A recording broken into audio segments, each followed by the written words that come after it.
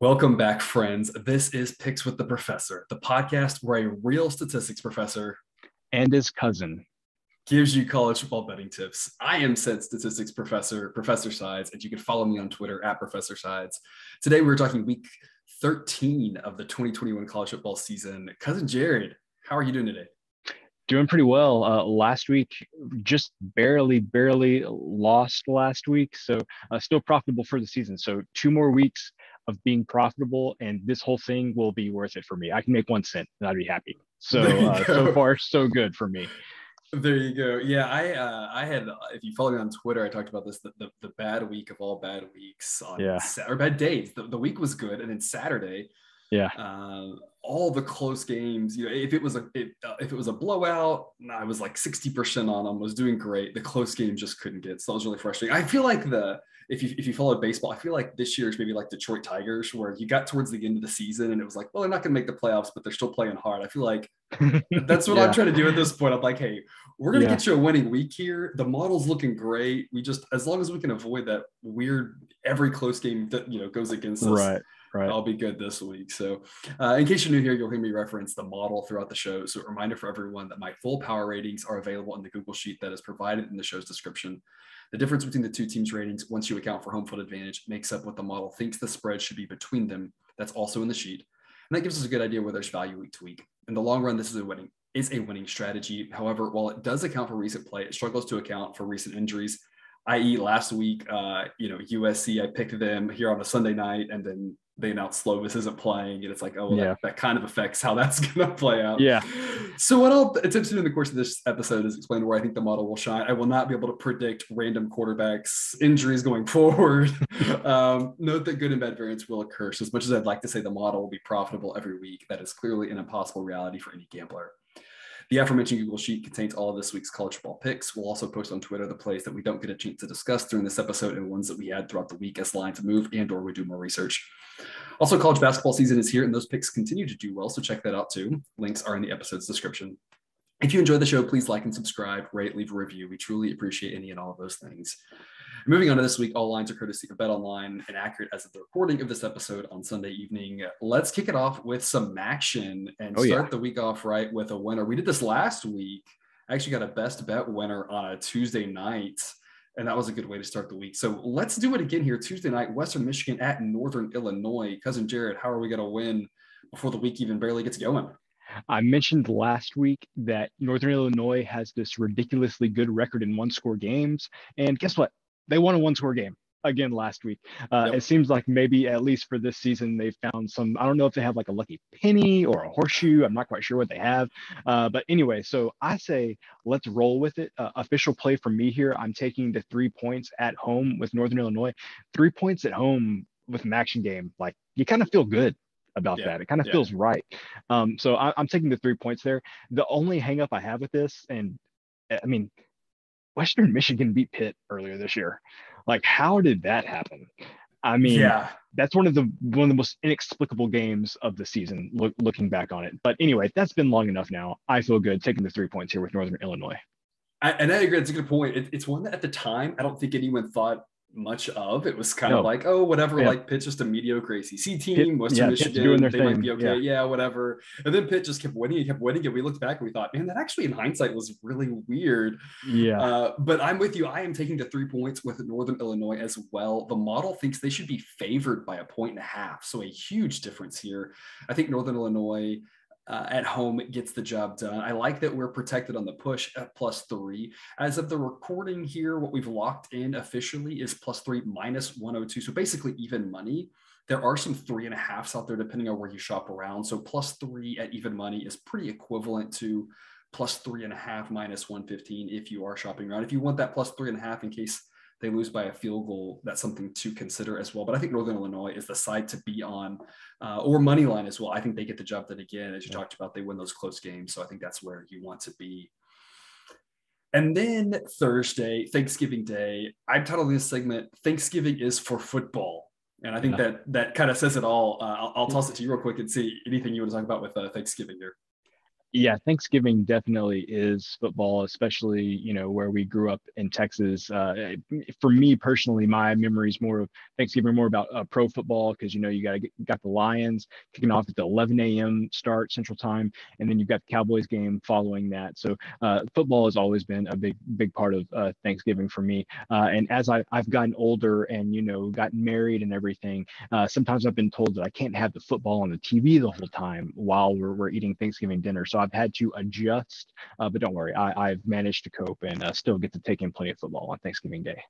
There you go. That's what we want to hear. Interestingly enough, we have a Thursday afternoon, a Thanksgiving afternoon game on FS1. Fresno State is at San Jose State. I guess because Fox has the Lions this year, they decided to see if they could get your eyeballs on some different football. So for the first time I can remember ever, an afternoon Thanksgiving game.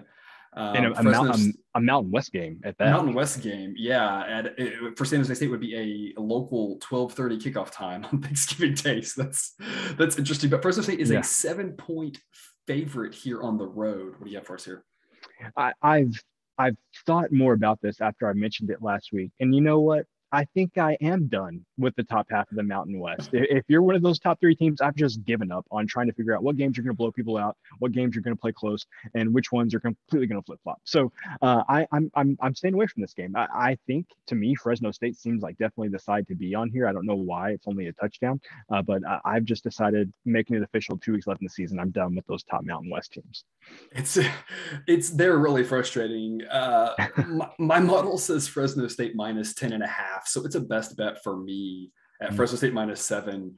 You do make an interesting point there. I will say, going back to last week, I had all the bad luck in the world on Saturday, but Friday night was Nevada and San Diego State, who I had both of those. And I think both of those were the wrong side. Nevada looked awful, got it to overtime, had a chance to win, would have been a lucky win to head us into Saturday. Yeah. Couldn't pull it off. It was they never felt like they had a chance. They pushed it to overtime, but it never felt like they had a chance to cover on that, laying the 2 points. Right. And then San Diego State gets a crazy into the first half to take I guess it was a 4-point lead, maybe into the half, or 7-point lead or something like that. And then doesn't play well in the second half, and UNLV covers there. So yeah, the Mountain West, top half of the Mountain West is quite confusing. But look, I'm gonna go back to the well here one more time, and I'm gonna hope it actually has some water for me this time. So best bet, Fresno State minus 7. I think San Jose State has been a team to fade. It's one of those. They're one of those teams that has been really profitable if you just fade them. And I don't see why that should change here. I don't think the number has caught up. I think the numbers move too slowly here, and so I think that Fresno State wins this one easily. So lay the 7 here on Thanksgiving afternoon with them. And then at night, Mississippi at Mississippi State. And the only thing I can think of every time we get to this game is the game several years back with the celebration penalty where the player peeing on the ball, peeing in the end zone, whatever, or faking, obviously. That's all I can think of with this game. There's it's a long-standing rivalry, and there's a trophy involved and everything. But I mean, that's the only thing I think of when it comes to this game. Yeah. So I feel like I was hoping I was going to get points with Mississippi State in this spot, but looking at it, it kind of feels like this line is right. And what I mean by saying that is, I mentioned a couple of weeks ago, I took the 5.5 points with Mississippi State against Arkansas and won that bet. Mississippi State lost the game, but they covered. And I was thinking to myself, I've underestimated Mississippi State all season. It's going to be great, a home game here against a rival, maybe get a point or two. I'm going to be feeling really good about that. And then the line's exactly flipped of what I thought it would be, Mississippi State favored by 1. So if I were getting points from Mississippi State, I think I would be on them, but I just don't think I can bring myself to lay the point with Mississippi State, because I think that's the side to be on at home on Thanksgiving Day, but I just can't bring myself to do it. Okay. It's a pass for me. As you said, Mississippi State is a 1-point favorite. My model makes Mississippi a 0.5-point favorite, but I mean, that's crossing 0 means basically nothing. So my model pegs this pretty spot on. I want to see where this number goes. I'm really curious to see. I could see an argument for either way. I could see people thinking, hey, home team, let's back Mississippi State. I could see that eking out to 2.5. I can see people saying Mississippi's the better team. Around 0 doesn't matter, and money coming out on that side. I can see going either way. So I'm really curious to see where this number goes. Yeah. But just a friendly reminder here, don't let don't let a bad bet, ruin your Thanksgiving. So hopefully your bets go well between this and the Yeah. NFL, but enjoy Thanksgiving and don't let a football game ruin it. Moving on, after Thanksgiving, we will wake up to Friday Fun Day. Which to me is the best Friday of the year. And I know a lot of people will say that because of the Black Friday deals and all the shopping and everything, but to me, it is the one Friday that we are guaranteed football all day long, which is fantastic. Sometimes you get some bowl Fridays, right? But you don't know every year, right? So for me, I love this Friday. What is your take on the football Friday here? Yeah, this is definitely the best Friday of the year. Yeah, NFL, get out of here. You've got Thanksgiving Day. So this day, I had vivid memories of going to my grandparents' house. And for a long time during my formative years, the Texas and Texas A&M game was played on Fridays. And so I vividly remember we would go over to my grandparents' house. We would celebrate Thanksgiving the day after Thanksgiving. And I would be over there on this terrible TV, watching Texas and Texas A&M every year, and those are some of the best memories that I have on Thanksgiving. So yeah, this Friday for me, definitely the best Friday of the year. Yep, and we're gonna kick it off with a wonky one. Boise State at San Diego State. Boise State is a 2.5-point favorite. This game kicks off at 9 a.m. local time, the day after Thanksgiving. Who scheduled this game? Like, who thinks this is a good idea? I mean, I have no idea. After eating Thanksgiving dinner, you're still comatose at 9 a.m. the next day. Right. I mean, there's no way you can get up and play a football game. Right. No. What fan wants to show up to that game? I mean, okay, I love football. There's no way I would be at this game. Right, no way. Right. Yeah. It makes no sense. Like I said, Boise is a short 2.5-point favorite here. Do you have any insight for it? I guess your insight is you're done with the top half of the Mountain West. Yeah. I guess the only thing I would say is I feel San Diego State games pretty low scoring, so I think I would lean toward taking the points in this situation. But yeah, I'm done with them. So no play for me.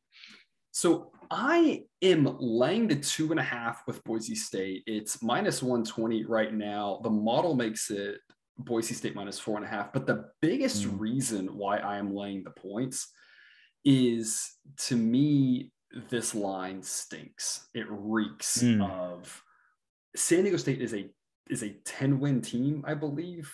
Is that correct? I feel like I'm second guessing myself now. It feels like they're a 10-win team. I think they're a 10-win team. Boise State is a 7-win team. San Diego State's at home. This feels like the line would be different. And so I was just surprised at where it was. And so to me, just seeing it, I'm just like, you know what? I think Boise State's the right side, because it's one of those, everybody is just going to, not do any research into this and just be like, San Diego State's the better team. They're at home. I want San Diego State, but I think exactly what you want to take the points because their games are low scoring. That's the side you want to be on. Yeah. And so I'm going the other direction on this, and I'm just going to say, you know what? I'm laying the points with Boise at -2.5, even though it is -120. Texas is playing on Friday. You mentioned them. They are at home to Kansas State. They are a 1.5-point favorite. And Cousin Jared, we talk a little bit about what the model says, and usually there's kind of one every week that you're a little confused about. So I'll let you air your grievances here. What is wrong with the model? The model needs to grow a set of eyes or something and watch Texas. And clearly Texas should not be I was about to say Texas should be favored against Kansas, but clearly Texas shouldn't even be favored against Kansas. So, I mean, there's no way you can convince me that Texas should be favored against any Big 12 team. Okay, if they played that Kansas game over again, sure, they should be favored against Kansas. But I would have a very hard time of you convincing me they should be favored against any other Big 12 team right now. So I need you to defend your model. What is the model seeing here that clearly I am not? So the model says Texas -2.5. It's a side I'm playing. I'm playing Texas -1.5, so official pick for me. Before we dive into this, we're going to spend way too much time talking about Texas in this segment. So hopefully this is good content. A couple of things to talk about. First off, I'm giving Texas 2.5 points for home field. So what this tells you is that the model sees Kansas State and Texas as equivalent. Kansas State has played with their main starting quarterback for about half the season. And so what the model is doing is it's assessing how Kansas State has looked with him in and with him out and kind of averaging it together.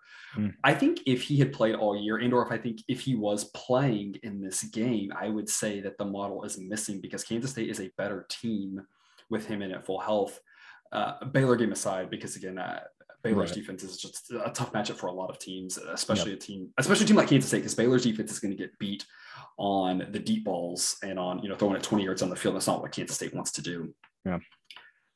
But he's hurt again.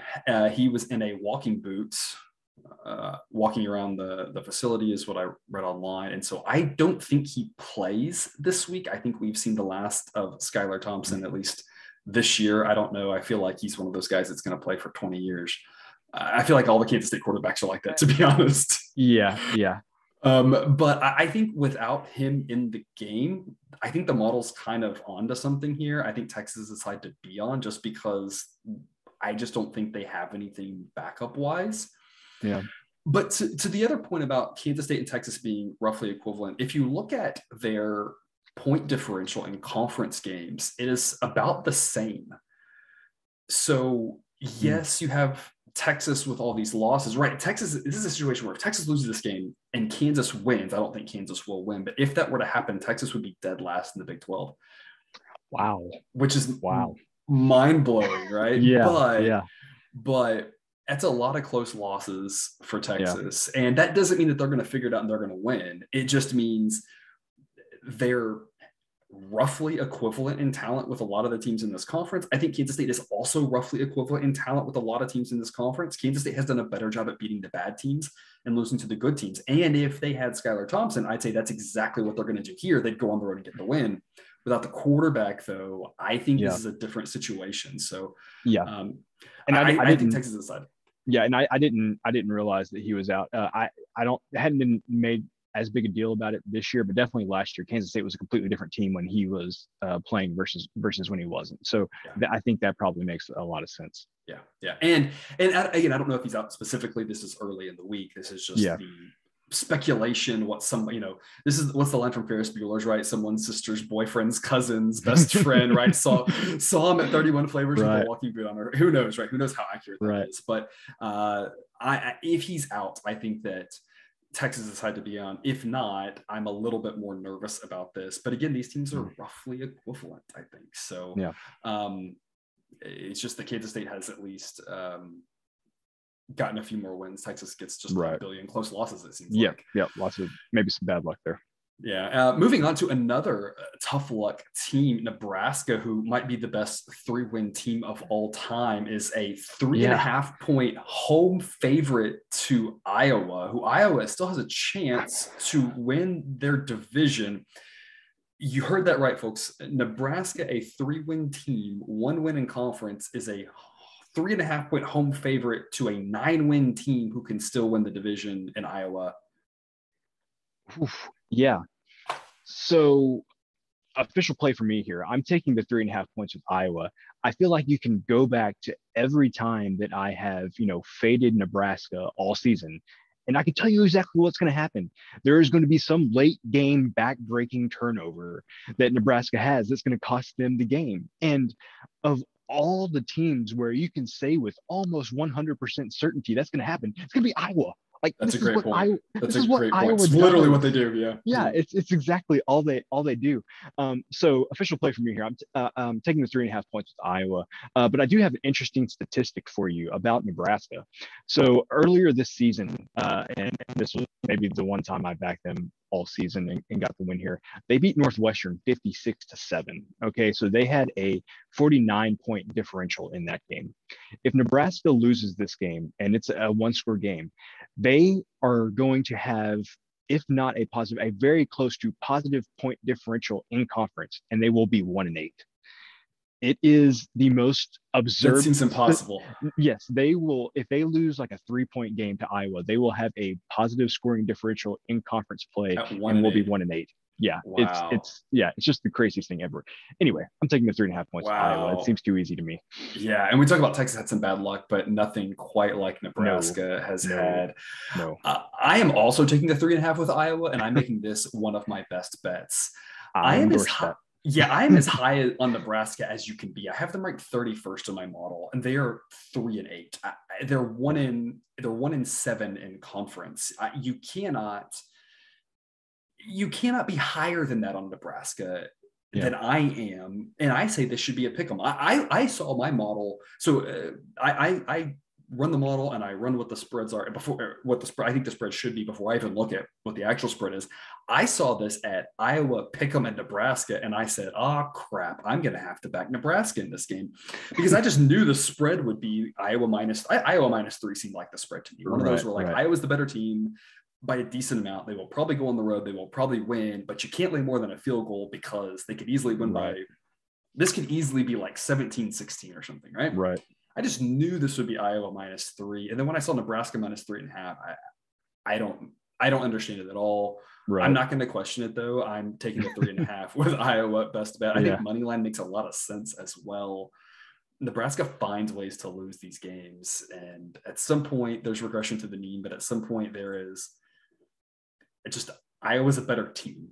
And better teams win football games. We don't have to make it overcomplicated, right? Yeah, and Iowa's strength is Nebraska's like absolute weakness. You know that Iowa could force. It could be like that Maryland game. Like Iowa could have like 6 turnovers in the first half or something like that. And nobody would be surprised. Yeah, no, absolutely. No.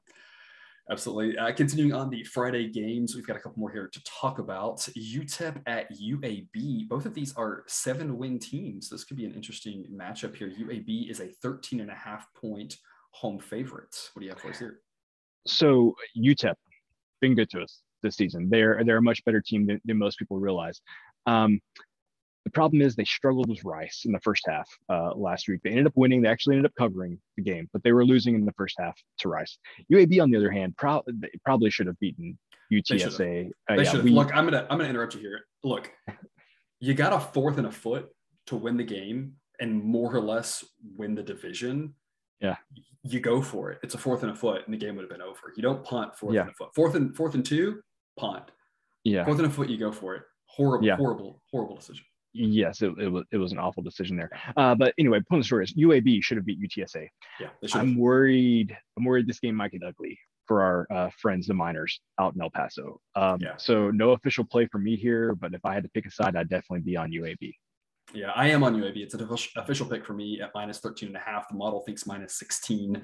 Interesting note, both of these teams have covered a lot this year. They've both been kind of covering machines. So if you've been backing them all season, you've made a lot of money and you're probably a little conflicted right now. But as we talked about here, I think UAB is the right side.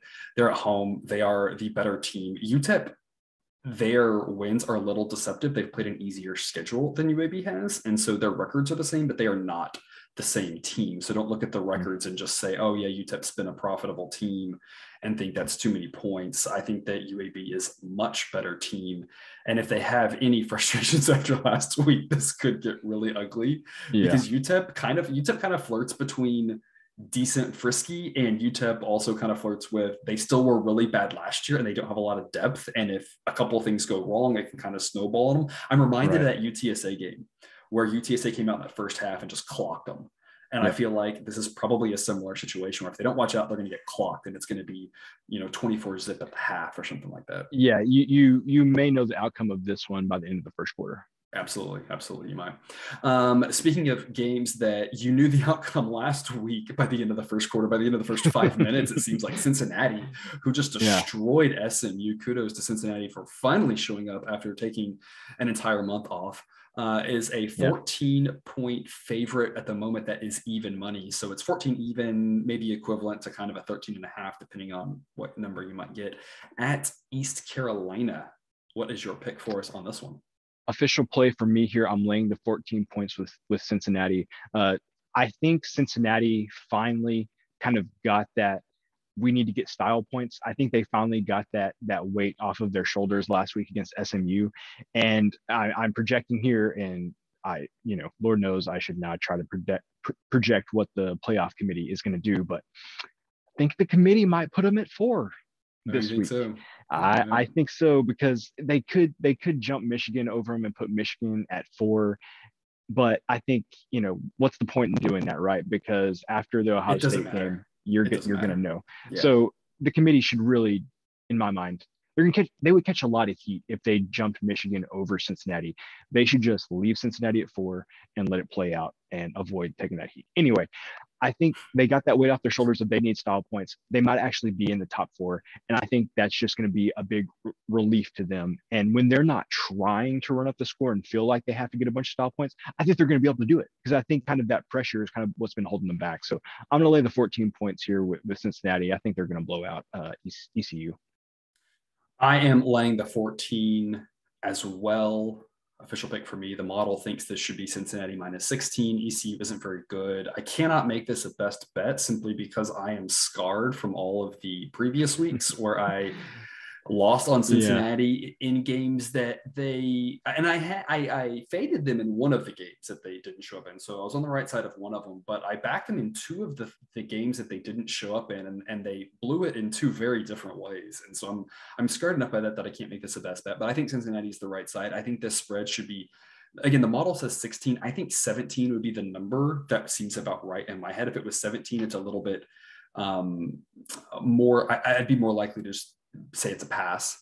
Right. But at minus 14, especially even money is nice. And again, if you're getting a 13.5, that's kind of a similar play. I think that's a good pick. I do want to come back to the playoff talk though, real quick. I don't want to derail us too much, but is this the most useless and meaningless playoff ranking that we have had in the history of this ever?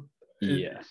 Yeah. It seems completely meaningless to me. And people are arguing, I guess, to try to on TV, because I guess they're trying to drum up content, but of course, about Ohio State and Bama 2-3. And if they do this, it means this. And if they, I don't think that means anything. No, because the committee will do whatever it takes to, whatever they want it to be. Exactly. Yeah. To set up the playoff, they'll use whatever rationale they need. We saw this in year 1, right? With the whole TCU Baylor thing, with like they did something with, they moved TCU up in the last week before, and it was like, oh, it was supposed to mean something, and then because of Baylor's convincing, when it's like, oh well, maybe Baylor will pass them, and then it was like, then Ohio State passed both of them, and it was like you said, they're going to get to the end and they're going to do what they want anyway. But I don't even think you can read tea leaves because of the matchups coming up, because like you said, Michigan, Cincinnati 4-5. Who gives a crap? Because if Michigan wins, they're going to be ahead of Cincinnati, deservedly so. Ohio State will fall behind them. If Ohio State wins, Michigan will be below them. It doesn't really matter, right? Cincinnati has to stay above Notre Dame. They beat them. Yeah. Now, B, to be fair, that should only matter 10, 20, 25%, whatever. They're still the better team. They haven't lost yet. You look at just about any advanced metric, they're the better team, right? So Cincinnati will be should be ahead of Notre Dame. Whether Michigan's 4-5, it doesn't really matter. Whether whether Ohio State's 2-3 doesn't really matter. Whether Oklahoma State is ahead, it doesn't really matter. Throw Baylor in there, it doesn't really matter, because they're all going to have to play each other the next couple of weeks anyway. Yeah. To me, it's like, this one doesn't even mean anything. Yeah, you're correct. This one doesn't, and we don't have to expand on my next comment here. We can save it for the next couple of weeks. But the team that I'm kind of keeping an eye on is Oklahoma State. What if Oklahoma State beats Oklahoma and then wins the Big 12 championship game? How are they going to be judged as a one-loss conference champion against Cincinnati? I think that may be the team that Cincinnati might have to look out for. I agree. That's going to be something to keep an eye on. As you mentioned, this week's ratings aren't going to tell us anything, because if that were to be the case, 2 of their 3 most impressive victories are still ahead of them, because one would be Oklahoma, and then the other would be a rematch against Baylor.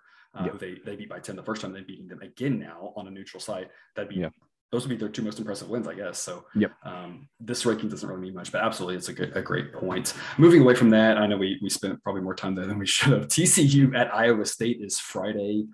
Iowa State is a 14-point home favorite in this one, in a game where Iowa State had Iowa State not beat Oklahoma State earlier in the year, this would be 2 5-6 teams. Winner gets to go to a bowl. Yeah, it's crazy to think that, with especially how everybody was feeling about Iowa State at the beginning of the season. Top 10 team to start the season. Yeah. So TCU has been good to me the past couple of weeks. Hit the under against Baylor. That crazy turnover there right at the end of the game saved my under there. Hit the under last week with Kansas. You know what? I think my luck's run out with the TCU's unders. I'm not testing it for a 3rd week in a row. So no play here for me. But I feel like, man, TCU, I know they're 5-6 are playing for a bowl, but with everything that's gone on there this year, you'd think it'd have to be hard for them to get really excited about this game. Yeah, I'm making this a best bet Iowa State minus 14. The model thinks it should be 15, so not a huge edge on the model. This is just, I watch a lot of Big 12. Iowa State is a really good team. They lost to Baylor in a game that they played better than the final score indicated. They lost last week in Norman, which is nothing to be ashamed of, in a game that they hung in fairly well. They have 5 losses. They lost to Iowa, who's a pretty good team. They have 5 losses, but I think Iowa State is just in a different class as TCU. TCU barely beat Kansas last week. TCU got thumped by Oklahoma State. I mean, they've had some bad beats. And so when you just compare, we talked about earlier, right? How do you feel confident backing Texas? Well, again, wins and losses, it's not to say that they don't matter, but you're taking hundreds of plays of information. You're boiling it down to a binary one thing. Did they win or did they lose? Right. All those plays, when you look at it, kind of matter. And to me, when you dive deeper into it, Iowa State's just a much better team than TCU is. TCU is either going to hang in there, and this is like you said, you'll know early. I think TCU is going to hang in there, and this is going to be a game, and the 14 is going to be gone, or it's going to be a 24-7, 24-3 at the half, and Iowa State's just running away with it. And given what I've seen out of TCU, I just think it's not impossible. It's just much more likely that it's a blowout than not. And so I'm just going to trust that and make Iowa State minus 14 a best bet, and think that I just think they're going to blow them out. Yeah. And then our last Friday game here that we are going to discuss, North Carolina at North Carolina State. North Carolina State is a 7-point favorite, and at the time of this recording, that is even money. What do you have for us here? So North Carolina and NC State, I feel like these are two pretty different teams. At least, like, I feel like North Carolina is either really good or really bad. I don't really feel like there's much in between. Or I feel like sometimes within the same game, they're both really good and really bad. Exactly. And then North Carolina State, I feel like it's just pretty steady, nothing flashy, nothing sexy, but just kind of getting the job done. I was a little bit surprised at this line, honestly. I guess I thought NC State would definitely be favored being at home, but a whole touchdown, like I would never be one to endorse, passing up taking a key number like 7. But if this were to come down, or I guess -7 even money, and maybe it's going to go up. But if it were to come down, I would almost say if you wanted to sprinkle some money on North Carolina on the money line here, that's probably fine. Like, with the way they play, the points may not matter. They may get blown out. They may blow out North Carolina State. Who knows? No play for me here. But if this line gets crazy and goes below a touchdown, heck, throw $1 or throw a few dollars on the North Carolina money line and just see what happens. Yeah, it's an interesting point. I'm going to say something here that I really hope I don't regret next week. Again, we joked about having a regret section, right? Yeah. Hopefully I don't regret this, but I think you're right. This feels like kind of a blowout either way. And so I think if you like NC State, I think you lay the points and don't worry about it. And I think if you think North Carolina has a chance, I think you take the money line and say that there's there's more value there in the plus odds that you're going to get, rather than getting points in a game that, if they lose, I hope I'm not going to regret this, but I'm going to go out on a limb here, and I'm going to say NC State isn't going to win by 3 points or 6 points. Yeah. And with that in mind, the model makes NC State a 9-point favorite. And so it's a best bet for me on NC State at -7, because I think that NC State's going to blow them out. I think North Carolina has some massive holes in their defense, and I think NC State is the exact type of team to exploit that every single drive and consistently do that. And all it's going to take is North Carolina having one quarter where they struggle to move the ball, which has happened. And NC State's got a solid defense. So one scoreless quarter for North Carolina, and all of a sudden they're going to be behind the 8 ball in this game, in my opinion. So best bet North Carolina State -7 at even money for me. Moving on to Saturday games you care about. These are the games you don't want to miss. We're having to expand this a little bit because you kind of can make an argument there's only 2 games in this section.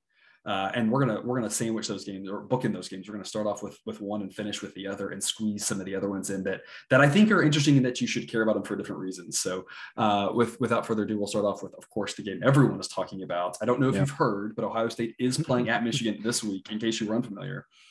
Seems to be a few things on the line. Ohio State is a massive 7.5-point road favorite here. What pick do you have for us here? Isn't it good to have this game mean something? Yes. Again, I mean, Yes, it's much more fun when it means something. yeah, and I'm sure it's means something more recently, kind of than what my brain believes. But at least the past few years, it definitely hasn't really meant anything. You talk about Thanksgiving memories. This is definitely one memory I have Absolutely. too. That first Saturday after Thanksgiving at 11 o'clock, you're going to be tuned in, usually to ABC, to watch this Right. game. So, um, Times have changed, so huh? yeah. So I'm kind of going back to the well here. It bit me the first time when Michigan and Michigan State played. I took the under, and that was over by like the middle of the third quarter. But I'm gonna try my luck again. Official play for me here. It's gonna be under 63 and a half in this game. It could get scary, of course, with Ohio State's offense. But my thinking here is that, well, number one, your model's been higher on Michigan than almost anybody else this year. I think Michigan's better than what most people think they are, even though ironically it's like you and the Canadian of Michigan, and like everybody else It's is like not not. company I want to be in. I don't like it. Yeah, definitely two people you would have put together. But anyway, I think Michigan, obviously, like, you have a right to be fearful of Ohio State's offense, and I think more so than with Michigan State, Michigan's going to say, we really need to control the clock, possess the ball, keep Ohio State's offense off the field. I don't necessarily feel like they felt that way with Michigan State. I don't think they were going out with possessions being like, hey, we need to eat some clock here and let our defense get some rest. I think they had enough faith in their defense that they could stop Michigan State. You know, I'm sure they'll say that they have faith they can stop Ohio State, but in the back of their minds, they're probably like, "Hey, our offense needs to eat up some clock and stay out there." So, I think both of these defenses can get just enough stops, and I think Michigan can hold on to the ball just long enough to come in under this number. So, I'm gonna make it official under 63 and a half here. You know, some people will say that you're brave to take it under. And I would say you are very brave to take an under in an Ohio State game, Yeah, unless it's like under 90 or something. yeah, That is an interesting pick. My yeah. model doesn't do totals, so There I have won't. nothing to chime in other than I'm like, yeah, I'm scared to take any under in Ohio Yeah, State games. there won't be any letting the foot off the gas, no matter what the score is here. So Right. you're kind of gonna have You're to gonna hope that sweat it the whole time. you are going to be sweating it the whole time because nobody's going to stop. And oh my God, if Michigan is up and they're, flying on offense, they are definitely not going to let off the No, accelerator. they've So yeah, got like a decade of angst on this one. yeah, It's exactly, built exactly. up. Yeah. So this Um, is one of those that's going to be tough, but bear with It me. it will, but hey, sometimes the side that nobody wants is the side that has the value. So Yeah. we'll see if that plays out for you. I am on Michigan. I know y'all are all shocked at that. Michigan plus 7.5. It is not a best bet simply because I think making a best bet against Ohio State at this point is just foolish. So no best bets here for me. Just a regular play, Michigan plus 7.5. I like that I'm getting a touchdown. I could easily see Michigan losing this game by 6 or 7. The model makes this Ohio State minus 4.5. So I am high. I'm very high on Ohio State. I have the number 2. I've had on second or third for a while now. As you mentioned, I've been a little bit higher on Michigan than everybody else. I think people are starting to catch up to me, though. I think everyone else's ratings are starting to kind of move Michigan up to kind of around where I'm at, realizing that they have been a really good team and they've made us a ton of money this year. So I don't see any reason to stop at this point. I think there's a sizable edge here when you get to the plus 7.5. I just think that's too many points. It lost in all of the chaos of Ohio State kicking the crap out of Michigan State last week is that Michigan did the same thing. And I know it was to a weaker Right. opponent, but Michigan is a good team as well. And they Yep. continue to show that week in and week out. So I think if you're sleeping on Michigan at home, getting 7.5 points, Ohio State could do what they did to Michigan State, but I just think that's too many Yeah. points here. So I think Yep. I think there's value on Michigan getting that many points. The undercard for the Big Ten East, Penn State at Michigan State, a game that potentially would have had implications for the division, but both of these teams kind of got beat up by the two teams we just talked about. This game is a pick 'em. What's your insight for us here? And I can't pinpoint exactly when it is in the season. I haven't looked at their schedule, but Penn State just kind of seemed like they became broken at some point, and it kind of gone downhill ever since then. I know they had the loss at home to Illinois that didn't look good last week against Rutgers. So there's no way I would take Penn State in this game. I would definitely lean towards Michigan State. No official play because I don't necessarily trust either of these teams right now, which is saying something because Michigan State was, they were a ride or die there the first part of the season. And then they died. And then they died. So I've popped off that bandwagon too. So I'm definitely no play here, but if I had a lean, it would definitely be towards Michigan State at home. Michigan State came tumbling down my rankings. They were up in the top Really? 10. Yeah, they were up in the top 10 for a while, where there were some other advanced rankings that had them down way, way lower. They're down to 23 now. Wow. Two of the last 3 weeks looking as bad as they did really caught up to them. I think my model was able to look at the 1 week against Purdue and kind of just say, hey, everyone has a bad week, right? You're never as bad as you look at your worst, but then having 2 weeks like that, as much credit as you give to Ohio State, a team that is a top 10 team doesn't lose like that. And so, yeah, they took quite a hit in my ratings. I'm actually on Penn State here. I'm going to take them as a pick 'em.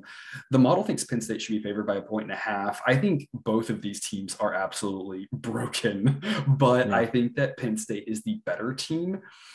I don't know what's going on with Michigan State, but I'm going to endorse fading them based off of coach gets the new extension and there's some drama around that and some talk about whether it was worth it or not. That's a lot of money. It's a lot of money for not having proven a lot. Try. I did this with my father-in-law this weekend. Try to explain to somebody who follows college football, but not closely, that Mel Tucker got a 10-year, $95 million extension. It will take you a while, and you will not be able to do it concisely or in a manner that makes much sense. I don't think you can. And this is, if there's Michigan State fans listening to this, it's not to say that he won't do well. It's just mind-blowing that you would give that sort of length of a contract with that much money to someone who doesn't have any track record of success. And again, I hope for them, I hope it's a great extension. It's just it's hard to really justify from a logic standpoint. It seems like we are, and not to derail us too much, but it seems like it's just the era of scared money, not wanting to lose a good thing, and having, it's almost like we saw this like with baseball contracts back, 10 years ago, 15 years ago, where these over the hill guys were getting, 10-year, $300 million contract. Like the Albert Pujols contract was kind of the we've got money, we've got to spend it, we've got to get a star. And it's like, sure, he's probably going to be good for like 4 years. Why did you give him 10? That sort of thing. But it was the whole, like, we've got to overpay to get these guys. And so if this is the era we're entering, it's going to lead to a lot of weird contracts, I feel like. Yeah, which I don't even know if I should bring this up because I don't want to do else. We can talk about it in another podcast here. But like, there's so many coaching openings, and with Mullen being fired at Florida, this is going to be a crazy coaching carousel. Yeah. And you mentioned, giving out that much money, but it's kind of like, man, some of these guys that are really in demand, you're going to have to fork over some money because they're going to have a lot of interest from a lot of different places. And honestly, I don't think there's that many great coaches for the number of open positions that there are this year. Don't get me wrong, there's lots of really good coaches out there who should get these jobs, but they're not going to. It's just the way it is. So yeah, it's going to be a crazy offseason. Hey, it's a great time to be an up and coming college football coach because like you said, there's and again, it's not, I'm not saying that Michigan State made a bad decision. I don't know. We'll find out later, right? But it's almost like you mentioned, there's going to be a lot of money thrown around, and schools are going to have to say, do we let this guy go or do we overpay? And neither one of those are good decisions. It's almost like with cities and professional sports teams. They have this whole thing: should we spend a bunch of money, and subsidize half of this team stadium for a billionaire owner? That doesn't make sense logically, but you're also scared that you lose the team. And so the cities are in these no-win situations. And I think the universities are in this no-win situation, the athletic departments, where it's like, you either pay way more than you should, guarantee more money than you should, have these crazy buyouts, right?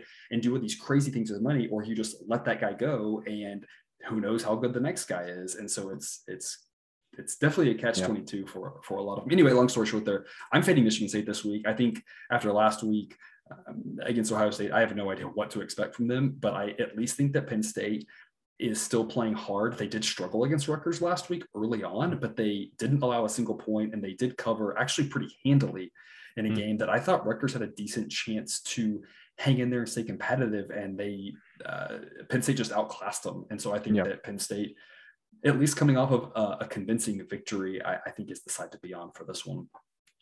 Oregon State at Oregon. Oregon is a 7-point favorite. What do you have for us here? So usually in most of these games, like, clearly I don't make picks on most of these games, but I can have an angle, or I have like an opinion about something. I don't know if I have an opinion on anything about this game, which I think is saying something. On one side, I want to say that Oregon is the side to be on here because it seems like Oregon State sneaks up on them every season, and you're just like, look, Oregon, you are clearly more talented and the better team than Oregon State is. You just have to like wake up and show up on time for these games, and you'll win like you should. They just can't seem to do it. So part of me is like, look, they have to know that this year. They're going to show up. They're going to be ready to play. On the other side of things, it's like, okay, number one, Oregon State, they show up and play great against Oregon every year. Mm-hmm. And then with the way that Oregon was just put on the mat last week against Utah and completely dashed their playoff hopes, that's really tough to come back from. So, like I said, usually I feel like I have a pretty good angle on something or an opinion, but I have no idea on this game. Anything can happen, and I would not be surprised. Yeah, Oregon did not deserve to be number 4 in the rankings. I think that was very clear. Yep. Now they're not going to be. Thankfully, we can avoid that. Yeah. I think they bounce back this week. I'm laying the 7 with Oregon. The model thinks it should be Oregon minus 8.5. My take on this game is that Oregon State, for a while there, we thought might be good. And then it turns out that they actually aren't that good. They're better than usual. Yeah. In fact, I don't remember the last time this wasn't Oregon minus like 28 or something like that. And that's partially because usually Oregon has been a top 5, top 10 team, and they might have had some stupid losses in there, but they were a team that could go out and score a lot of points on you if you weren't that good. And Oregon State's oftentimes been a 3-7, 3-8 type team entering this game. And so it's been Oregon by a bunch. And then Oregon State's kind of, like you said, caught them by surprise. Yeah. This year, I don't see that happening because this is going to be one of the better teams that one of the better Oregon State teams that Oregon has had to face. They're coming back home. They're probably a little bit disappointed from the playoff situation, but being a rival, I think they get up for this game. Yeah. And I think they take care of business. So I think Oregon is the right side, especially at 7, knowing that you've got the push protection there in case they do win by a touchdown exactly, since that's such a common number. Yeah, only people who listen to this podcast will probably care about this, but you want to know what was like an underrated good game this season after kind of seeing how the season played out. Week 1, we had Oregon State at Purdue. Like, pretty good game. Like, looking back on it, if we knew now or knew then what we knew now, we definitely, that would have gone. We would have talked more about that. Yeah. But at the time we did. Absolutely, it was like whatever. Who cares? Yeah, absolutely. Army at Liberty, 2 7-win teams here. This should be an interesting game. Two teams that have had pretty good seasons trying to get to that 8th win. Liberty is a 3.5-point home favorite. What's your play for us here? Official play for me here. I'm taking the 3.5 points with Army. Number one, a last effort to back a service academy here before the season wraps up. Maybe I'll back one for Army or Army Navy game. Problem is there if you back one, you do have to fade one, so it kind of cancels, right? So that makes it feel different. So anyway, taking Army there, but also I faded Liberty a couple of weeks ago against Ole Miss. Didn't know why that number was only Ole Miss only laying 9 points there. So the thing with Liberty is, again, when they've played Power 5 teams, they have struggled, or even like UAB, they got handled pretty well by UAB this year, and then they've beaten up on the lower teams that they've played. In my mind, I think Army, I know athletically they're never going to be in the same realm as these Power 5 teams, but as far as kind of how effective they can be, I think they're closer to that, Syracuse UAB type team than they are towards some of the other teams that Liberty's really beat up on. So to me, I feel like you're getting good value here, crossing 3. So again, official play for me here. I'm taking the 3.5 points with Army. So I am an actual statistics professor. I teach 3 to 4 classes every semester. My job is to oftentimes think about how I can explain a concept in multiple ways. It's how can I explain some. I get a lot of not good questions, and I have to come back with ways to explain it and soften things. Right? I'm going to go in the direction here. I'm going to be a little bit more blunt, which is unlike my 9 to 5 here.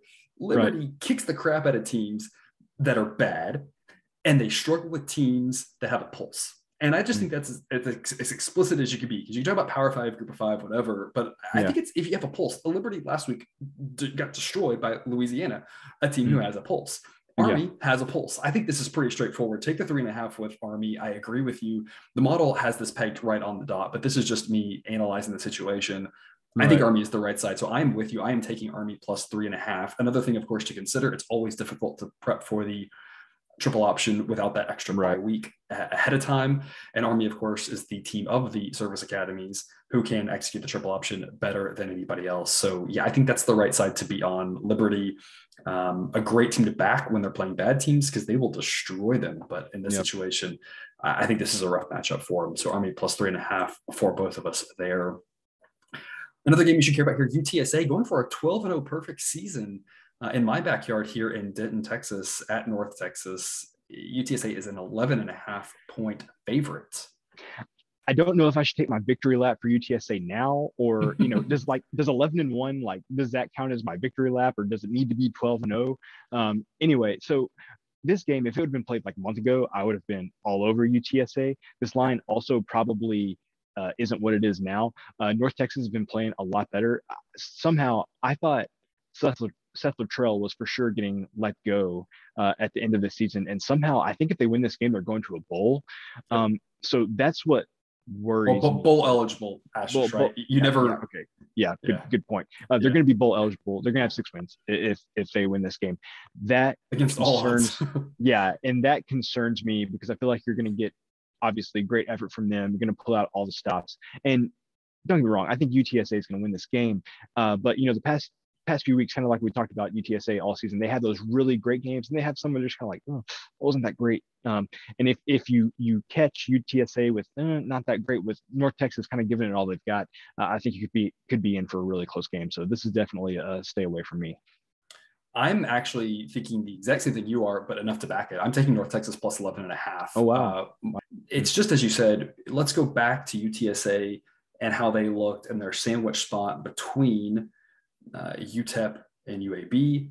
Now you've got a sandwich spot between UAB and the conference title game. It is not to say that they aren't thinking about an undefeated season. It's not to say that the coaches aren't trying to get them prepped. It is simply a reality of they may come out a little flat. We saw it with Baylor and TCU. It's just the coaches are going to try to get them up as much as possible, but sometimes it doesn't work out well. North Texas is going to give all the effort in the world. I think a lot of the handicapping this week is who's coming out to play.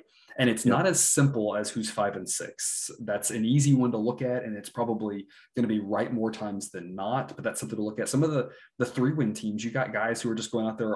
It's a young team. They're playing for their jobs next year, and they're giving everything they've got. Some 3-win teams are checking out, right? Yeah. I think this is a spot where North Texas. It's they're going to be playing as hard as possible. Yeah. UTSA. If they come out flat in the first half, North Texas can hang in with December. North Texas has been a covering machine. They've been really disrespected by the line this year. So I think it's time to go back to that well again. I think UTSA pulls it out, but I think it's close and scary for them. And so I think getting 11.5 offers some value. Nevada is a 5.5 point favorite at Colorado State. What's your pick for us here? I have watched a decent amount of Nevada the past few weeks. I had UNLV against them, lost that bet. I had Nevada against Air Force, lost that bet.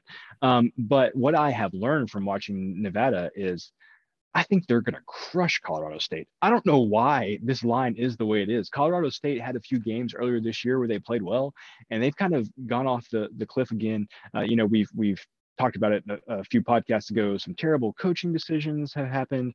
So I don't think very highly of Colorado State. And I don't think that the coaches at Colorado State have necessarily, done a lot to instill a lot of confidence in their players where they're going to come out and play really hard, knowing that the coaches don't necessarily have their back, but they're going to make really good game decisions. You talked about UAB punting it on, 4th and a foot or whatever.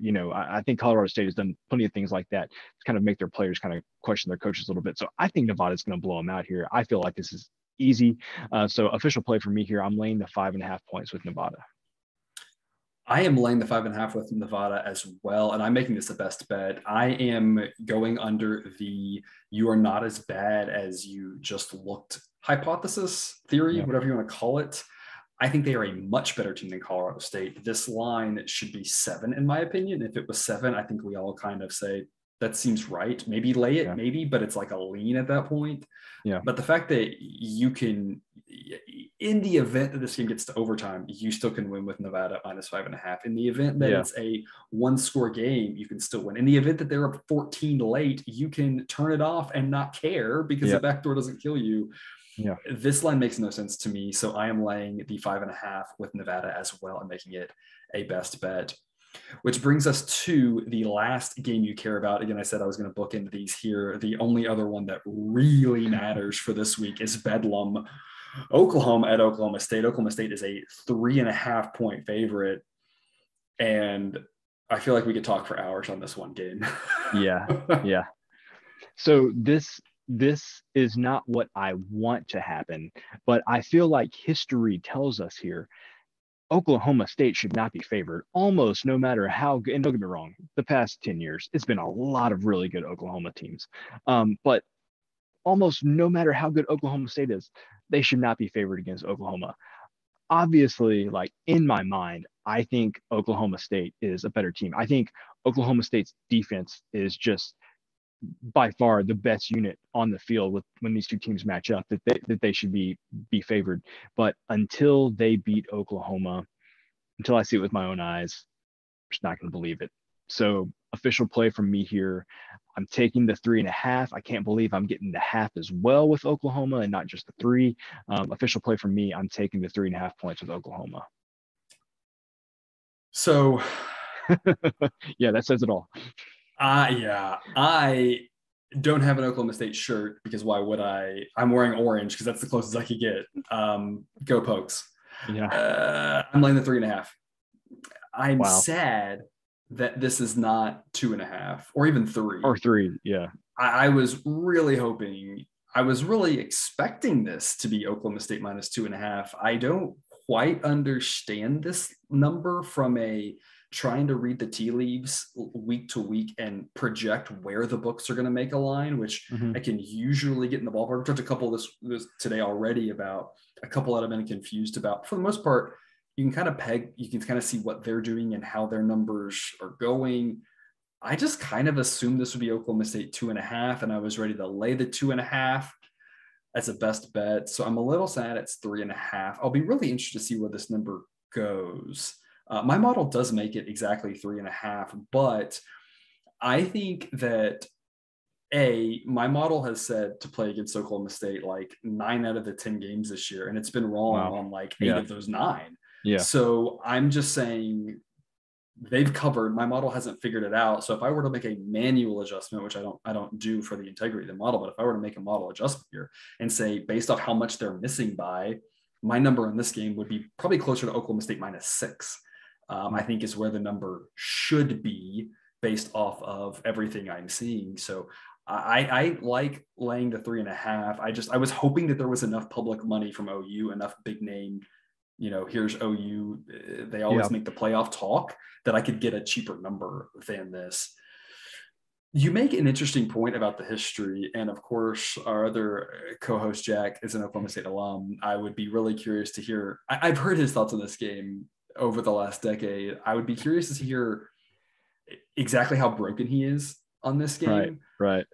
Because I know Oklahoma State fans are broken. I hope they can get a line change in the fans section, right? In the stadium and get a group that's not broken. I hope that the broken fans don't spend the money to go to this game because we need them to be full of life here. I was looking at this, and so I have it pulled up here. Oklahoma leads the all-time series 90-18 with 7 ties. Wow. That's even worse than I thought. I don't recall any other realistic rivalry that is that one-sided. I don't know of one. And a lot of the times the games are good. Like Oklahoma State just never wins them. Right. So you go back in recent history, you have a couple of Oklahoma huge wins. You have 3 years ago, Oklahoma 48, Oklahoma State 47. The year before that, Oklahoma 62, Oklahoma State 52.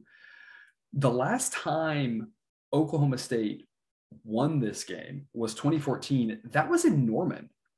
The last time they won this game in Stillwater was when Oklahoma State was ranked number 3. That was 2011, and they won 44-10. And I believe, if I recall correctly, that game being one where they exercised a lot of demons and they laid it on OU, and they were asking them to keep scoring late in the game just to continue to run it up. But because you go back before that, and Oklahoma had won 7 matchups in a row. So the last time that Oklahoma State's won twice since the year 2002. Wow. I think some of your comments there, just for the people who have been listening to us for a long time now, since the beginning of the season, I think that was what I said in Nebraska and Illinois. The very first game of the season, I was like, Nebraska, like so many things just go wrong for them that they're playing tense. And like when one thing goes wrong, everything just snowballs and everybody just, gets really anxious. I feel like that's Oklahoma State every time these two teams plays. It's just like if one thing goes wrong, it's like the sky is falling and that one thing just snowballs and you can't overcome it. So that's if I'm an Oklahoma State fan, that's my fear as a bettor. It's like it's kind of what I'm counting on here is that one thing's going to go wrong and Oklahoma is just going to be able to capitalize on it. So it's very possible. You're right. And it's very possible that leads into the coaching staff, because a lot of this coaching staff has been around for a few of these games. Obviously, Kenny's been there for so many of them. Yeah. The counter to that is many of these student athletes were only around for say 2-ish of these games. So they weren't around for the other ones. Now, some of them were fans growing up, but many of them probably weren't, because a lot of times if you're a student athlete, some of them go to their dream school, but many of them go to the system they think fits them best, the coach that they connect with, which might not be the school they grew up rooting for. Right. The other hope here is that Oklahoma State's defense, as you mentioned, is the best unit on the field. Yep. Is the best defense they've had that I know of since the 80s, whatever, sometime long before I was watching college football. And that is the equalizer here, that Oklahoma's offense has had real problems with actual defenses. They had a problem with Iowa State last week. They had massive problems with Baylor the week before, and Oklahoma State's defense, I think, is pretty comparable to Baylor's. I'm hoping that we can get an Oklahoma State win here. Obviously, as a Baylor alum, I can then go watch that championship game and probably cry through it, because I'm sure it will be disappointing, but I can already predict that if we get that, Cousin Jared, you are going to take the under, because I do not see how either one of those teams puts up that many points. How good these defenses are. No, I completely agree. That would be perfect for me. And again, not to make this segment even longer, but when's the last time Oklahoma and Oklahoma State played, and you could say on either side that a defensive unit was the best team on the best unit on the field? Like it has been like not any time in recent memory. The early aughts, some of those OU defenses were very, very good. I'm thinking like the Roy Williams defenses, but that was a long time ago. Like 20 years. You're talking almost 20 years ago, probably. I'm thinking the like 03, 04, 05 iterations. It's a long time. Absolutely. So it should be weird, because as I mentioned those scores, you look back at the history of this, it's a lot of like games with 100 points in them, or either near or over 100, right? And this game's not going to get to 100. Not at all. Moving on. You don't have to watch them to make the money. This is where we remind you that every winner pays the same, even if it's not a sexy matchup. We're going to start off with one that is not sexy at all. It's always fun to pick one of the least sexy matchups. I got one later though. That's a real doozy. But we're going to start off with one here. Saturday morning at 11 a.m. Akron at Toledo. Akron is bad. We talk about that every week, it seems like. Toledo is a 27.5 point favorite. How are we going to make money on this one, Cousin Jerry? Come on, everybody. You knew it was coming. Official play for me here, under 57. So this is basically, like you said, Akron, not good. They seem to have had like a little uptick when they let their coach go, and that lasted for about just enough for us to capitalize. It lasted for like game. two Tuesdays, I think. It was about it. And then it came crashing back down. And the problem is Toledo has the best defense, I think, in the MAC. So I don't think that Akron's going to. I would be surprised if Akron scored more than like 10. Toledo not usually one to get up into the 40s or anything. So I think we could safely come in under 57 here. So that's an official play for me. And I've got the other take on that. I've got Toledo minus 27.5. The model makes it 29.5. Akron, I don't think will score against Toledo. I think they're gonna get shut out. I watched more than I care to admit of Akron Kent State because I backed Akron last week, and that was just abysmal. We talked about Kent State being not that good, and Kent State just destroyed them, and Toledo is much better than Kent State. They were outside the number like early in the second quarter. Early on, and so again, you can't take one game, doesn't mean everything, blah, blah, blah. I get that, but I think we're just talking about Akron, like you said, showed signs of life for a couple of weeks against some of those And some of the decent teams in the MAC was able to hang in there, but I think that is over. I think they get destroyed this week by Toledo. Texas Tech at Baylor. Baylor is a 14-point home favorite here. If Baylor wins their game and Oklahoma State wins Bedlam, then it is Oklahoma State Baylor for the Big 12 championship game. If Baylor loses, then I think no matter what, we have a rematch of Bedlam the week after. So no official play for me here as of yet, but something I have my eye on. The total in this game is 52. And obviously we've talked about how good Baylor's defense is. Sorry, I don't know his name off the top of my head, but if a Baylor quarterback's not back, which that seemed like a pretty significant hamstring injury. I'm not a doctor. I don't even have a PhD like some on this podcast. Let's say I'm a doctor, but not the useful kind. Yeah. So right now the total's at 52. That seems high to me. So that's something I have my eye on. Not something I like necessarily play before I know, whether the starting quarterback's going to play or not. But just something I'm keeping an eye on. But other than that, I feel like even if Baylor doesn't have their regular starting quarterback, I feel like they still win this game. Yeah, it's a best bet for me. I think. My model says Baylor -16. I'm laying the 14. If Bohannon's in, I think they are set. If not, the backup looked kind of feisty last week. Yeah. He's got some life. I think it's a little bit different in what he offers, but that actually kind of plays to Baylor's favor because now Tech doesn't really know what they're game planning for. So I think this is a really good spot for Baylor. I think they know they need to go out and take care of business. I think Tech is offensively, I think, done for the season. You saw them last week against Oklahoma State, and I see this being a repeat of last week's game against Oklahoma State, which, by the way, I wholeheartedly endorse that under. I think either way, no matter which quarterback is playing, this feels like last week's game. Tech's got this new coach who's watching from the booth, who is a guy who wants to be a defensive-minded coach. So the defense is playing hard. The defense played hard last week and held down Oklahoma State. They might hold down Baylor as well. I don't see Baylor scoring, 45 points or anything, no matter who's the quarterback. But they are a better offense, and Tech's defense isn't that good. So they will score some points, but Tech's offense is just useless at this point against the best or second best defense in the conference on the road. I'm going to say, even if they're not useless yet, they could be useless once they face Baylor. Exactly. Back-to-back weeks, this is really tough. So I was watching that Tech-Oklahoma State game, and as I was watching, I was like, this is exactly what we're going to see next week. A Baylor offense that might struggle a little bit like Oklahoma State's, but still scores enough to cover and win convincingly, and Tech not scoring. I think the under makes a lot of sense. I think a team total for Tech under makes a lot of sense as well. So you talked me into a bet last week on the podcast that lost. So are you going to talk me into another bet here on the podcast that's going to be a loser? Look, somehow, because I feel like you've talked me into it. Each one is its own living, breathing entity, right? Okay. You know what? I say, screw it. You've talked me into it. I'm locking it in right now. Official pick for me. Tech and Baylor under 52. I'm locking that in right now. I think that makes a lot of sense. So you've got the under there, and I've got Baylor -14 as a best bet. Like I said, I think this is a Baylor, 31-3 type win where they easily cover the number. And I think it stays comfortably under the total as well. All right. Moving on, Miami is a 21-point favorite. At the time of this recording, they are -120 on that -21 at a Duke team that has completely given up. I faded Duke, I think 3 weeks in a row now.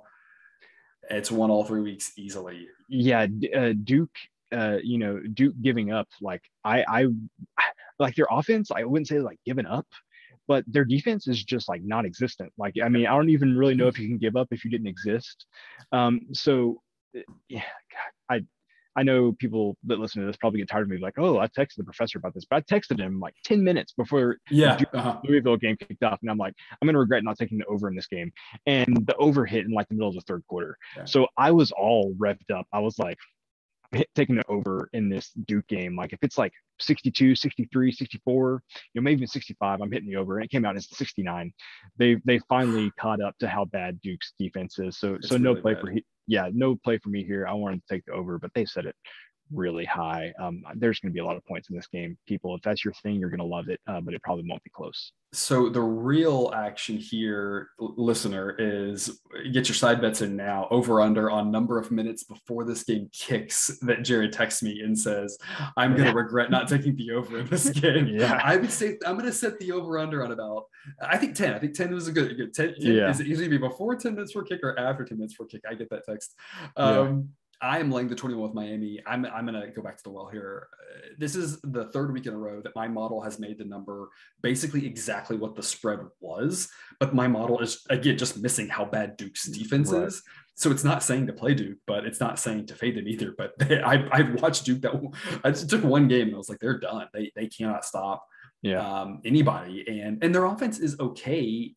Like you said, they haven't given up, but their offense just isn't that good. So it's they do score some points. They scored whatever it was, 30 against Louisville. Like they score enough to where the over always hits comfortably. Like they'll give up like 52, but they're going to score like 20, just like a solid 20 points. You know, to really just put it out of range. Yeah. Yeah. So I think you see the same sort of thing here. I see no reason not to keep trying the same strategy. So I'm laying it with Miami just because I just don't see Duke stopping them at all. Yeah. And in the one you really don't want to watch, I hope it's not even on television, talking about a team who's given up, Florida International at Southern Miss. Southern Miss, against all odds, is a 10-point favorite, which just blows my mind. Well, the model has always been more bullish on Southern Miss, I think, than what you really should be here. But this feels right, because talking about teams that have quit, FIU has quit. Like they have gone way down. They're really, really bad. So a lot of times we talk about these, or at least me personally, we talk about these bad teams, and it's like I have like this perverse joy in talking about the bad teams, like New Mexico State. Sign me up. UConn, sign me up. This game, seriously, people, do not watch this game. Like, not. Even if you love college football, do not watch. There's a lot of other games to watch. Yes, do not. And we're not saying it like, do not watch this game, like, ha ha ha, but keep it. No, do not watch this game. Yeah, it's gonna be bad. I'm laying the 10 with Southern Miss. I had UNT last week. We talked about this, that their recovery machine FIU might have given up, and the answer is yes, they have given up. North Texas beat them by 40 something points, and North Texas isn't good enough to beat anybody by 40 something points. Southern Miss, feisty last week, had a solid win over Louisiana Tech. Louisiana Tech's great, but Louisiana Tech's better than Florida International. Southern Miss didn't list a quarterback on their depth chart. I didn't see any of that game, so some of you maybe saw that. Does that mean they went in the Wildcat the whole game? I don't know what they're doing, but Southern Miss was 1-9 or whatever entering the game last week, so they're clearly just trying stuff, and whatever it is, seemed to work last week against a better team. So I'm going to trust that their stuff works again against a team that just does not seem to want to be out there. I think Southern Miss wins this one, and I think this is an ugly win by a not good team against a really, really bad team. Moving on, Hawaii at Wyoming. Wyoming is a 10-point favorite. What do you have for us here? Hawaii coming in clutch for us last week. Both of us had them on the wild money line. Win. Wild win. Yeah. So man, that was easy. I think you mentioned it before. Bet on Hawaii when they're on the island, and then fade them when they're not on the island. So it's not an official play for me. But man, there's no way I'm back in Hawaii here. Yeah. The model makes this Wyoming -11, so I see Wyoming -10. It's enough for me to play it, simply because the model isn't considering Hawaii's struggles away from home this year. So Wyoming -10 is my pick. You said it best. It's very easy. They have really struggled away from home, but they do look a lot better at home. Last week was an interesting one. They were up 26 in the third quarter and almost blew it, but did hold on for the victory for us. So that was clutch. A rivalry game back in my old neck of the woods, Indiana at Purdue. Purdue is a 15-point favorite. Indiana still can't find a cover, can't find a quarterback, can't find much of anything these days. Yeah. So my thoughts here are, can Indiana really go like over against the spread? I mean, that seems like where we're headed to, right? Yeah. I mean, there's no way I can see them covering this line, Indiana. But at the same time, it's like, man, that just feels like a really big accomplishment to not cover any game for the whole season. So that almost makes me want to back Indiana just to say I can be part of history. But no, there's no way I'm betting on this game. And if I do, it would definitely be Purdue. It's not going to be Indiana. Hey, best bet for me, Purdue -15. The model makes this -17. I've been fading Indiana for many, many weeks. It's been working. Why get off now? Interesting note, just to clarify, there's something you said, something a lot of people think of, right? Remember that at this point, if I were to talk about next season, the probability that you pick a team and they go winless against the spread, that's very, very unlikely. But at this point, today, we aren't asking Indiana to go winless against the spread. We're just asking them to go winless against the spread in one game. The other ones have already happened, right? So the probability that they don't cover is whatever the probability they don't cover of this game is. As much as it is impressive to do that for the whole season, that's not the task that's in front of them. It's the task that they've already somehow accomplished. And the fact that they've accomplished it doesn't make it less likely to occur going forward. So I don't see any way that they cover this.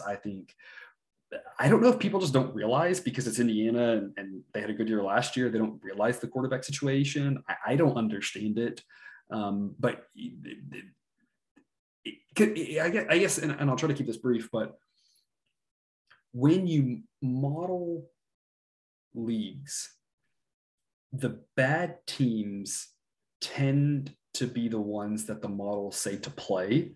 Like in the NFL for years, that was the joke, right? That us nerds, like I am the nerd. I can call myself and my people that, right? Us nerds would always say, take the Browns, take the Bengals, take the Jets, and we'd go 3-35 or whatever adds up to the number of games, right?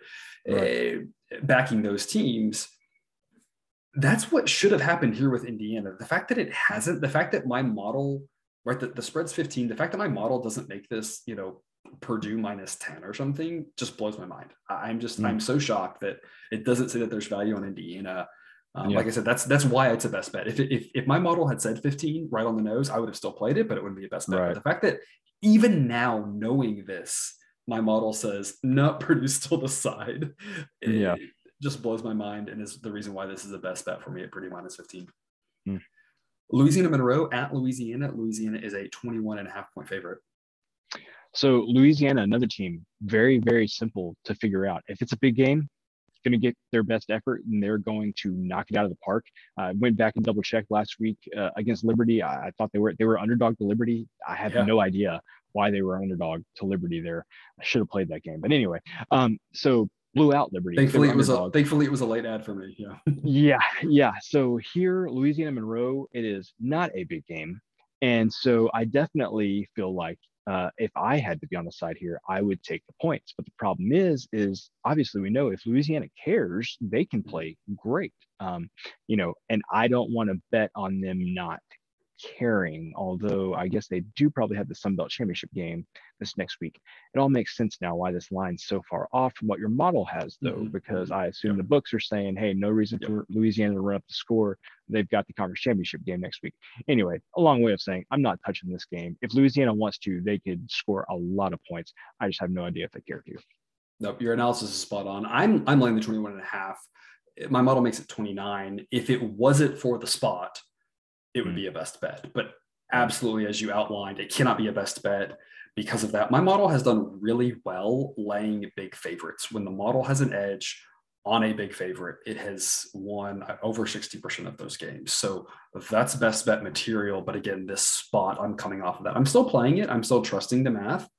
But this is a game that I'm a little bit nervous that Louisiana gets up 21, 24, 28 in the third quarter, lets the foot off the gas, and Monroe gets a backdoor cover. That said, I'm still laying it because Louisiana is a much better team.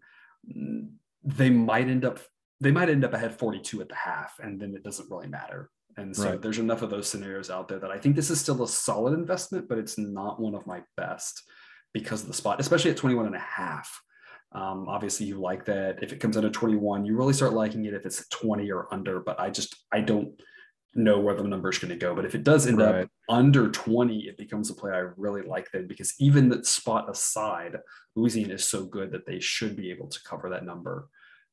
So just a regular play for me, Louisiana minus 21.5. West Virginia at minus 15 at Kansas. Just a reminder, people, right? This is why we're in the section of you don't have to watch them make the monies. This is not a game that you're going to want to watch. Right. West Virginia, I believe, looking for a victory to get bowl eligible here on the road in Lawrence, Kansas. Yeah, so I think I've won on Kansas unders twice this year. So let's go back to the official play for me here under 55. I think I said this before and it wasn't necessarily true, but I feel like Kansas is kind of like giving it all they had this year. I think they're going to have some game where they go back, just, they look like old Kansas again. They can't play as well as they've been playing, I think, for every game the rest of the season. So I don't think some of the rate they've been scoring points is sustainable. West Virginia doesn't necessarily play super fast style of football here, increasing the possessions or anything. So I feel good about the under 55 here. I like where your head's at there. West Virginia is a low scoring team. Their offense is a little bit weaker. Their defense is pretty solid, especially for Big 12 standards. I'm laying the 15. The model thinks it should be West Virginia minus 20.5. They have a lot to play for, so there's no reason for them to get up and coast and potentially screw around against a Kansas team that might be feisty. I think this is a little bit more nerve wracking if Kansas hadn't just almost beaten TCU and just beaten Texas and earlier in the year almost beat OU. I think it's a little bit scarier of a game if those things hadn't happened, because West Virginia is much more likely to just say, hey, we just got to win to be bowl eligible. We've got this in the bag. But I think they're going to have to be a little bit more focused, and I think that plays right into our hands here, laying the 15 with West Virginia, because I think they can get up to a nice solid halftime lead and their defense could hold on for an easy cover for us. Notre Dame is a 17.5 point road favorite at Stanford. What's your pick for us here? Stanford, woof. They are looking bad. I think I saw where Cal put up 600 something yards, the most yards that Cal's ever put up against any Stanford team in the big game. So and Cal obviously not known for their offensive prowess. Of course, they did have a 2-week layoff, but that's neither here nor there. Both teams did that, right? I can't. So official play for me here, I'm laying the 17.5 points with Notre Dame. I really don't feel comfortable laying that many points. Not necessarily in this game, but just in general, I don't like laying that many points. But man, I just think Notre Dame somehow, I think, still only has the one loss, right? I don't think there's any way they're getting in the playoff, but they might be able to convince themselves in their minds maybe that there is some crazy way where it could happen. So obviously they're playing really well right now too. Stanford is not playing well. So I'm going to lay the 17.5 points here.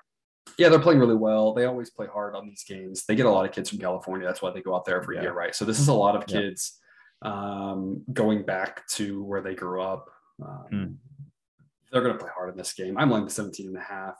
Also with Notre Dame, the model thinks it should be 22.5. I've been riding Notre Dame most of the season. It's worked. I don't see why we should stop. It's been the same as Michigan as well, and that's also been working. So again, why stop? It seems as simple as that to me. Stanford is not very good. I've got a 5-point differential between what my model says and what the book is providing you. So take advantage of that and lay the points with Notre Dame. Obviously, people are scared of 17.5, but in my opinion, if this number was 19.5, I think you still look at it and you say, oh, great, it's under 20, and you're excited. Right. So just be excited, because Notre Dame wins this game by more than 20. They've been playing really well and Stanford hasn't. It's just, let's keep it that simple.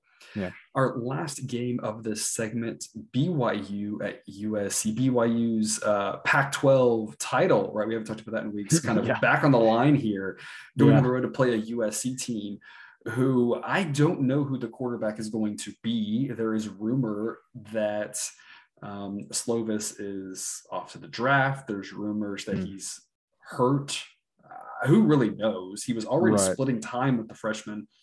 That was done, I believe, in order to give different looks and to help them succeed. Then all of a sudden he's out and it's on to just the freshman. And my goodness, did they just get waxed by UCLA this last weekend, which leads him into this game.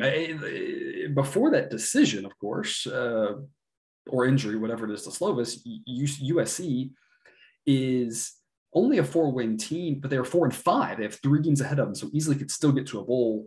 lost one of those opportunities. They're 4-6 entering this game. Give Yeah. BYU here on the road, already at 9 wins. It's a 7-point favorite. What's your take for us here? So Jackson Dart, number one, is that the most quarterback name of all time? Number two, it's definitely a California quarterback name too. yeah, and that's what I was going to say. Number two, Southern is it the California, most USC quarterback name of all sure. time? If he wasn't there, it'd have to be Hawaii, right? Yeah, for sure. A guy who went to it, but the thing is, he's a Hawaii quarterback, but he played junior college in California, so it still all goes back to California. Absolutely. Anyway, and that may have been the most on-brand comments we've had for this whole podcast. There you go.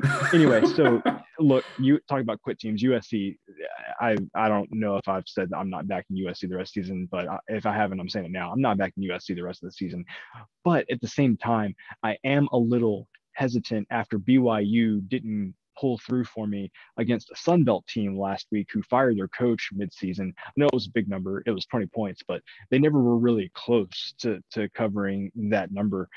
So after last week, they just don't give me this warm, fuzzy feeling. So even though I feel like BYU's the right side, there's no way I'm laying points with them after kind of how they left me feeling last week. Yeah, I'll counter that with the BYU Georgia Southern game was a little wonky. There were some turnovers. BYU at the end of the game was about 10 yards away from a front door cover and decided to kneel. Yeah. Definitely a look ahead spot. Clearly, that was true. A little bit of an error on our parts in hindsight, not thinking about that was such a big number. But I still think BYU was the right side last week. They really dominated that game. They just didn't get the points. This week, we don't have to worry about that, only laying 7. I'm laying 7 with BYU. The model only says 4.5. But as I mentioned at the top, the model does not take into account injuries. It doesn't take into account teams quitting. I don't know what's going on with USC, but that was ugly. A quarterback ain't worth 30 points. I mean, that's more than just the quarterback. They gave up 60-something points, right? I mean, there could also be more BYU fans at this game than USC fans. Absolutely. So that'll be interesting as well. Absolutely. I use more differential home field in the NFL than I do in college. If I ever do dive into the differential home field for college, USC is one of the first places that's not going to get the full 2.5 points. You're right. It might be more of a 50-50 type game. So not a lot. I mean, the home edge of I'm not having to travel, but not a huge home edge there. So I think the model doesn't know what's happening in this game. Obviously, it doesn't have the brain that we humans have. So I think the model's off on this one. I'm laying the 7 with BYU. I think there's value here. Moving on to a segment we introduced last week, one that we've been informally doing all season, called Talk Me Out of Clemson, because one of us always plays Clemson, the segment where we discuss and most of the time disagree on the most confusing team of the season. This happened last week, I believe. You faded Clemson. I was on Wake Forest. And I took Clemson. Yep. And Clemson won that relatively handily. Yes, thank you. This is the second time that I've been on Clemson and you haven't. And Clemson, no, third. Was it third? Because the Florida State, the Florida State one was a little bit wonky. Let's not bring that one up. Clemson is an 11-point favorite at South Carolina. Talk me out of taking Clemson again. I cannot talk you out of taking Clemson this week because I have been against South Carolina, mostly because I have been against South Carolina all season. It was profitable for me 2 weeks ago when I took Missouri against the model there. I won that one. And then, of course, freaking Auburn game. I mean, if you had told me that South Carolina was going to score 20 points, definitely wouldn't have made that bet because I thought South Carolina was going to score like 10 or 13 points. So anyway, but all that being said, I am not very high on South Carolina. I am not going to talk you out of it. So maybe that should be a victory for the model. Here at the end of the season, we've reached the point where I don't disagree with it on Clemson. So I think that's a good job by the model. It took a long time, but we are finally here. And I'm glad that you're saying that because I'm making this a best bet. Clemson minus 11 at South Carolina. I think Clemson's figuring it out. I mentioned this last week that 4 of the previous 5 weeks, I was on the right side with Clemson. One of them I was luckily on the right side, and one of them I was unluckily on the wrong side. So it kind of balanced out luck-wise there. One last week, again, handily. That makes 5 of the last 6. Clemson's figured it out. I think they are not a top 4 team like they've been in the past. They still have a great defense. Their offense is now good. It is not great. The previous offenses were great, but their offense has gone from very mediocre to bad to now mediocre to good. That they're able to run the ball a little bit better. So they are an offense that is serviceable now, which is what you could not say about them early on in the season. Which is all you really need with that defense. All you really need with that defense. It's not going to be good enough to win a championship, a national championship, that sort of thing. But it's still going to be a pretty good team. I think Clemson's pretty good. South Carolina isn't. Yeah. This is one of those situations where South Carolina also gets the opportunity to take out some of their frustrations of the season of almost assuredly not making an ACC title game for the first time in about 100 years, I think. Seems that they haven't been in and won the ACC. They get to take those frustrations out, and it's not even like we have to lay a number like 30 and hope they really pound them into the ground. We're only having to lay 11 at, as you mentioned, a weak South Carolina team. So I love laying the 11 here with Clemson, best bet for me. I have two quick picks. Both of these are standard picks. Appalachian State minus 24.5 over Georgia Southern. The model makes that minus 27. And Illinois minus 6.5 over Northwestern. The model makes that minus 9. I have nothing else to add other than those fall in the kind of sweet spot for the model. So I think those are strong plays there. Cousin Jared, I believe you have one more pick, so the floor is yours. Yeah, so we've touched on it. We've touched on it a lot during this podcast, but the spot, the spot is the reason why a lot of these lines are the way they are this week. The one that I'm looking at here is Houston at UConn under 57.5 as a play for me. We've talked about this season how I like playing the Houston unders in general. Two things here. Number one, if you put UConn's points scored in this game, like the over under like 3.5, I would probably go under. There. Hey, we talked about this against Clemson, and they returned the opening kickoff for a touchdown, and that cost me the cover on Clemson. So, okay, fingers crossed we don't. Fingers crossed they don't do that. Yeah. So I don't think UConn's scoring very many points at all. And Houston, what is this game to Houston? Right, all they're cared about is getting through healthy and getting ready for next week when they play Cincinnati. So this could be a situation where they're up 35-0 at halftime, and then they just put in all the backups and just run the ball every single play there in the second half. So I feel pretty good about the under 57.5 in the Houston UConn game. Yeah, it makes a lot of sense. Like you said, Houston has no reason to kill them. They will kill them probably because UConn is very bad. They can name their score. The question is, are they going to score 50 or 40 or 30? But whatever number they decide to score, they will score. But actually, they have no incentive to score a lot. And UConn is really bad offensively. This is not a good matchup for them. Just like I talked about the Clemson game, and UConn did not score at all against Clemson offensively. I think you're in the same boat here. Bad offense against a good defense. It's not going to go well for them. Yeah, which I live in the Houston area, so why this comes up, but like Houston's 11-1. Like it doesn't seem that they're that good. And honestly, if you look back at that first game of the season against Tech, it's kind of like, whoa, Tech kind of got lucky to win that one. So Houston got up and was up like 21-0, I think, early on in that game. Yeah, it was like 24-7 or something at halftime. They completely melted down in the second half. But yeah, Houston playing really well this year. Maybe one of the best teams that we have spent almost no time talking about this season. Absolutely. We have not talked a lot about it. And we talk about a lot of games. We provide a lot of content here, and we've talked very, very little. I think the only thing we've talked about with Houston really has been your love affair with their unders. Really about it. It's a good point. We will have more coverage, for you next week with the conference championship games, with the bowl games and stuff. But yeah, if we do some sort of like season in review thing, that would be a good one to dive into. What if Houston wins that game? And then we're setting up for the conference championship game between Houston and Cincinnati, both of them being undefeated. I mean, it'd be crazy. That would be pretty intense. And it's like you said, we haven't talked about them. We don't think about the fact that we barely missed out on what could have been a really fun title game there for us. Yeah. I will be very interested to see what the model makes that line for that Houston-Cincinnati. Hey, I can tell you right now what it would be. Okay. Assuming if they were to play this week at a neutral site, it would be about Cincinnati minus 10 is what the model would say. Yeah, I'm definitely taking the points with Houston. For sure. Yeah. Okay. I think that I think I would too at plus 10, but we have to keep in mind if the problem with that is, of course, Cincinnati being so Jekyll and Hyde, right? Yeah, exactly. if Cincinnati comes out and wins this week, again, East Carolina is not good. Yeah. But if they do like they should and they win 63-0, I feel like I'm going to be a little bit nervous taking points against them. But I'm with you. If some of Cincinnati's struggles that they had are real, Houston's defense can definitely keep that close. Yeah, I don't know why I say that, because SMU is probably like the third or fourth best AAC team, and they just got obliterated. So I don't know why I so confidently said that I would take 10 points. But that was my initial thought. Hey, sometimes that's worth something, right? That SMU game, of course, was interesting. We'll have to do a postmortem there as well, thinking back through what went wrong for a team that was supposed to give Cincinnati some trouble. With the way that they matched up, and they didn't give them any trouble whatsoever. Not at all. Yep. Well, that wraps us up for another episode of Picks with the Professor. We'd like to thank you for tuning in. Please subscribe or follow if you aren't already, and that way next week's episode will appear in your feed when it first releases. Next week, we will have conference championship action for you.